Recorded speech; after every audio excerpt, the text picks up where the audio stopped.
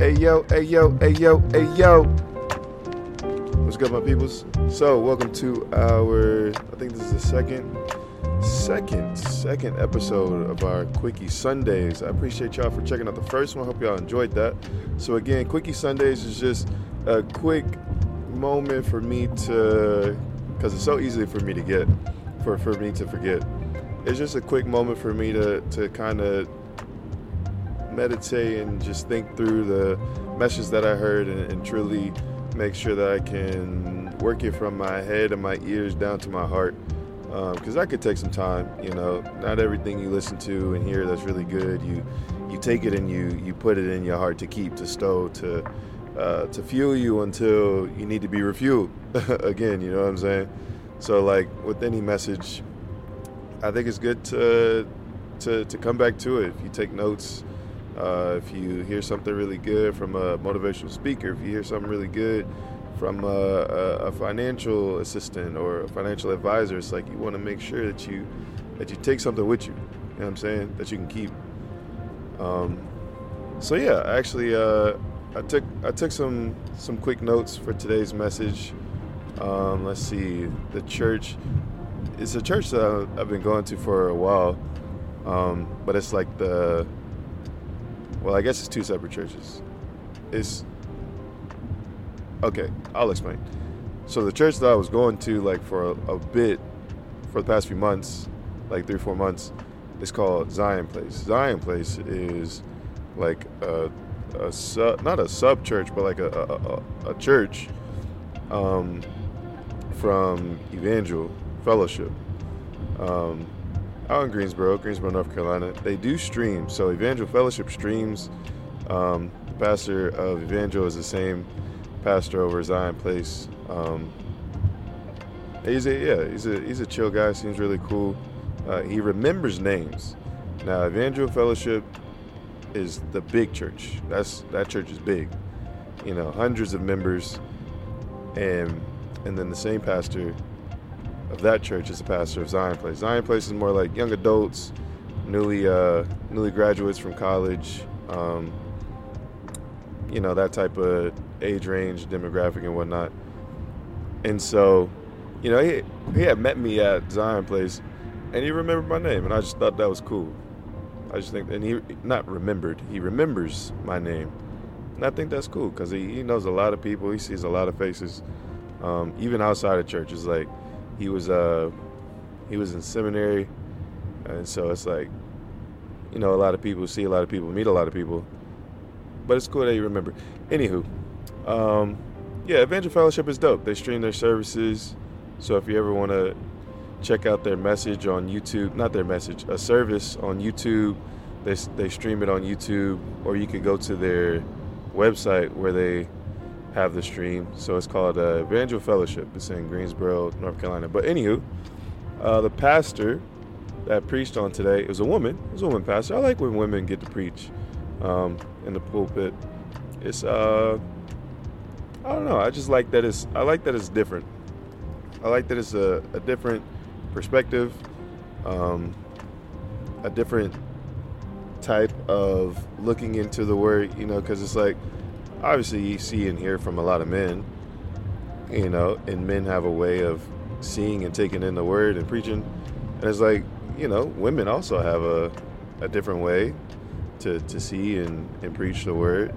You know, obviously preaching the truth, not like interpretation or anything like that, but how they communicate the truth within God's word and just the message that they have to share. I think it's cool. It's good to get to both, you know? It's good to get both. So anywho, let's see. Let me pull up my notes. Again, this is a quick one, so let's see. So she preached through Ezekiel 16, 1-6 mainly, and that talks about God speaking to, I don't know why, but I was like still confusing myself on like if God is talking to Ezekiel, or if he's speaking to, so he's speaking to, I believe he's speaking to Ezekiel, if I'm not mistaken. And oh geez, I'm trying to Look at these notes. Oh, I'm also on the road, yo. So you get another one. Speed check ahead. Oh gosh, there's a speed check coming up. Let's see. Ezekiel 16. So yeah, it says the word of the Lord came to me again. Son of man, confront Jerusalem with her detestable practices. You are to say, this is what the Lord God says to Jerusalem. Your origin and your birth were in the land of the Canaanites. Your father was an Amorite, and your mother a Hittite. As for your birth, your umbilical cord wasn't cut on the day you were born, and you weren't. One sec. You weren't. All right, we're good. He didn't pull off. All right, we good. Just past the state trooper. And you weren't. Dang, I lost my place. Let's see. Your umbilical cord wasn't cut on the day you were born, and you weren't washed clean with water. You were not rubbed with salt or wrapped in cloths. No one cared enough about you to do even one of these things out of compassion for you, but you were thrown out into the open field because you were despised on the day you were born. I passed by you and saw you. This is God speaking to Jerusalem, so it's not Ezekiel. I knew why. I knew I was like, I was understanding it after she read it, but then I don't know what happened. I was just like going back to, oh yeah, no, this is the book of Ezekiel. He's talking to Ezekiel. And so, yeah, I just kept, in my mind for some reason, I just kept going back and forth. But yes, this is God speaking to Jerusalem. And so here's the last verse, verse 6. I passed by you and saw you thrashing around in your blood. And I said to you, as you lay in your blood, live. Yes, I said to you, as you lay in your blood, live. And it's like exclamation point. So it's just a way to communicate that the original text was putting in like an enthusiast manner. And so what she said after reading that was really dope. I think it was really dope. Essentially, she's speaking to how God is telling us to live. God is literally telling us to live, that God has, he's been able to sustain us through so many different things, most recently the big thing being the pandemic, and not to say that people didn't make it out, but people, obviously there are a lot of lives lost, and it's not to dismiss those lives and dismiss the hurt that comes with that, and then to that point, it's like, hey, there are still ways to see how God sustained so many more who were on the verge of death, who made it through healthily and hadn't got it but once, or maybe got it once or twice and it wasn't really severe. And it's like, no, that's a truth that you can see of God sustaining people. And then she also gave the context of Ezekiel and about him being a prophet and other things like that within the message, which is good. Giving context and an understanding of like the book that you're preaching from as a preacher, as a listener, like that helps me a lot, because then it's like, okay, you're not just pulling this out of the Bible and just using it in any sort of way. It's like you understand the context of what this book of the Bible is for, and how to use it in the meaning and the whys behind the text. So I thought that was cool. What else? My next note says Ezekiel 14, 1-7. Oh, okay. So here's another good point to saying how God was calling the people of Jerusalem to repent because of their sins. And she took a moment to, like, in a really dope way, talk about how, let's see, it said, gave a characterization of giving ourselves to listening to things that aren't wholeheartedly aligned to God's interests. So yeah, she talked about how as humans we can go and live life and turn to all these things that we think are building us up, we think are good for us, necessary for us, and it's something that we should take in as a human. You know what I'm saying? Doesn't matter, believer or not. She's just speaking to like in general. In general, we can turn to things, different things, within the context of the passage she had used. It was those people were turning to idols. Like they believed in a lot of different idols, and they weren't like just holistically believing and trusting in God. It's like, no, they're worshiping idols too. You know, they probably had some rituals and stuff.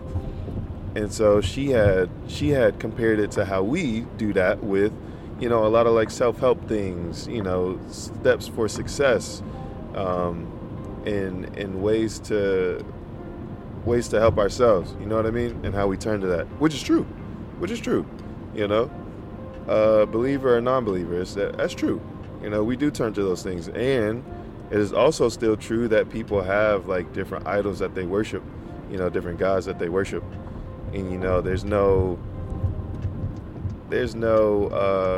dismissing their faith in the sense of, no, you suck as a person because you're so silly to believe in this. It's like, no, it's, hey, this is what you believe, but have you tested this belief to see its full truth? Like, have you taken the time to actually seek out the God that you're serving, to test and see if that God is actually there? You know what I mean?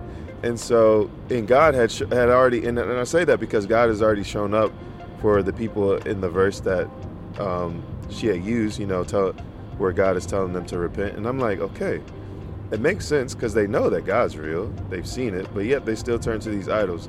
And it's like, have you sought God in a way to seek that if He's actually real? You know, the Bible talks about if you, those who seek me will find me, and that's God saying, hey, if you come looking for me, if you truly come wholeheartedly looking to see if I'm real, to see if I'm good, like I'm gonna let you find me. You know what I mean? And I think that's dope because she went in to say how there's no condemnation. There's no condemnation for anybody. That's a I can't remember the actual verse it is, but yeah, there's no condemnation. Like God doesn't come to condemn; He comes to set you free. Like He wants you to see you're wrong, so that He can help you get right. Like He wants to set you free from these things of the world that, you know, can have us in bondage, really, to think that there's something out here apart from God that's going to help you and give you purpose and fulfill you in some way. And it never does. It never does fulfill you, never will sustain you. And that's what she started to preach to in that part, which was really dope. She did it in a way that wasn't like, she kind of worried me too. She was talking about how pastors, this goes into the next portion, she was also talking about how pastors need to go preaching back in the old days. And I'm like, oh no, that's when, you know, people would make a lot of pastors would put certain sins on a pedestal, you know, and I hated that. I hated that when I was younger and I would hear it. And I still hate it now if a pastor still does that. It's like, you cannot put a sin on a pedestal as if that sin is the ultimate sin, and, you know, that person is super sucky for doing it. It's like, you can't call out just one, because every sin is mentioned. Everything that misses the mark in the Bible is mentioned. Like, God didn't highlight one sin and then say, hey, yeah, there's other bad stuff too. You know what I'm saying? And so she didn't highlight just one specific sin. She said sin in general, like missing the mark and falling short of God's call to live righteous. She called that out and said we need to turn from that, which I loved. I love that, you know, because it's not, back in the day, pastors would say, oh, you go to the club and then go to church on Sunday It's like, you don't need to be out there clubbing. It's like, you out here sleeping around, you out here dressing like a girl, and you a man, you supposed to be a man of God. Like, calling out just those few things, and like hearing and being able to go to a different church and hear the exact same thing, it's like, okay, it's there's certain sins that pastors call out, acknowledge, and condemn, essentially. Like, that, you feel condemned because they only talking about the few things that they know that some members are doing. You know, typically the younger adult youth generation, which is wild. I hated that. But she didn't do that. She was just literally addressing sin as sin, you know? She didn't make a pedestal. She didn't call out one thing, which is really good. It's helpful. It's helpful to hear that. And it's helpful that she also brought herself into that of being somebody who was, you know, who was in their own blood, who needed Jesus to come, needed Jesus to come and die for her, because she was in sin, you know, and that just shows a true picture of, like, even those in the pulpit were once the same as the people in the Bible who God redeemed. And it's like, if God can redeem those people, he definitely can redeem me, and he does. And that's what I was shorting. I mean, she went on for like a good 10 minutes, 10, 15 minutes. It was super good. But that's how I would summarize that. She summarized it as people who are unworthy of life, God redeemed. Like, he called them out. He said, yo, you need to turn away from this mess and come get with this joy over here, this life everlasting that I got for you over here. Which is good. We need to be called out on our stuff. We need to be told when something is killing us. We need to be told when something is hurting us, and then we need to be helped. Like, don't just say, hey, this is hurting you, and then not help me. You know what I'm saying? But that God doesn't do that, and that's what she was saying. Let's see. Getting into the last part, she talked about how preachers should go back to preaching a word that can convict. And not just preaching to like preaching in a way that, how does she word it? What is it? Motivational. There it is. So I put motivational preaching versus convicting preaching. Like, she was saying how some preachers today, and, you know, within the past few years, have been preaching like motivational sermons, you know, which is true. You know, you can look up a lot of streams, look up a lot of clips from churches, and it's, you know, motivational stuff. It's not stuff that's convicting. It's not stuff that makes you think about, okay, how's my relationship with God? How is that relationship lived out in my choices? How am I turning from the things that are trying to take me from God and giving it to God? And then how am I seeking God in my just everyday other stuff? So, you know, that type of stuff is convicting. Like, that type of stuff is convicting. And it's like, you know, she was saying a lot of preachers aren't doing that anymore, which is exactly like I was saying. You can see that. You know, you get a lot of sermons that are feel-good sermons, motivational sermons, you know, get yourself out of this sermons. It's going to be okay sermons. But it's like, yeah, you also need truth in that. You need the truth of that. But you also need the convicting, because that's the word is what keeps people. She also was saying that a lot. She was saying the word convicts. You can bring people in. Like, there's multiple ways to bring people into a church, bring people into the community to hear God's word, but God's word is what keeps them. You know, these motivational speeches and feel-good sermons isn't what's going to keep them. Like, having that understanding of conviction to live according to God's word is that's what keeps you. You know what I'm saying? Which is dope. I like that. She also talked about how people were being brought up to be spoiled brats within the church. I thought that was funny. She was saying people don't want to go through anything and don't want to suffer. And I'm like, dang, man, hey, some people probably don't want to suffer and deal with things and hard things because they believe in a God that's supposedly good, but yet you got to go through. Why do you have to suffer if God's good? That makes sense. I can get that thought. But the Bible says we're going to suffer. Some way or another, we're going to suffer. Whether that be persecution for your faith or just suffering. Because the world is sinful, man. There's so much crazy stuff going on. It's like some way, somehow, you're going to suffer at some point. You know? And even probably multiple times. I would say you're going to suffer multiple times. You know? It just depends when and how long. You know? Like for myself, it's like I'm not suffering right now. But there's probably going to be a point later on and down the line where I'll suffer again, you know? And I thought that was funny because she said, I just thought it was funny. She was saying, yeah, people are spoiled brats are being raised in the church. They don't want to go through nothing. They don't want to suffer. I thought that was funny. And then she was talking about how people are leaving the church from church hurt. That was wild. Let's talk about that for a second. She had said, because you were hurt at the church, you left the church. And now she wasn't saying you left the church as in you don't go to that church anymore, you went to another church. She was identifying how people who some people who are hurt within the church, like leave the church completely and like never go back to a church. And I was like, well, dang, I know some people who are in that type of situation.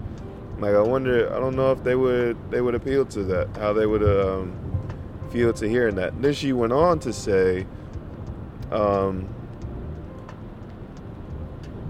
how essentially it's like you allow or you let the hurt of people who are supposed to, you know, just supposed to be believers like you know, you allow them to change your view and perspective of God to completely take you from meeting, you know, with God's people and being under leadership in God's word. And it's like, you know, the way she said it didn't dismiss the hurt.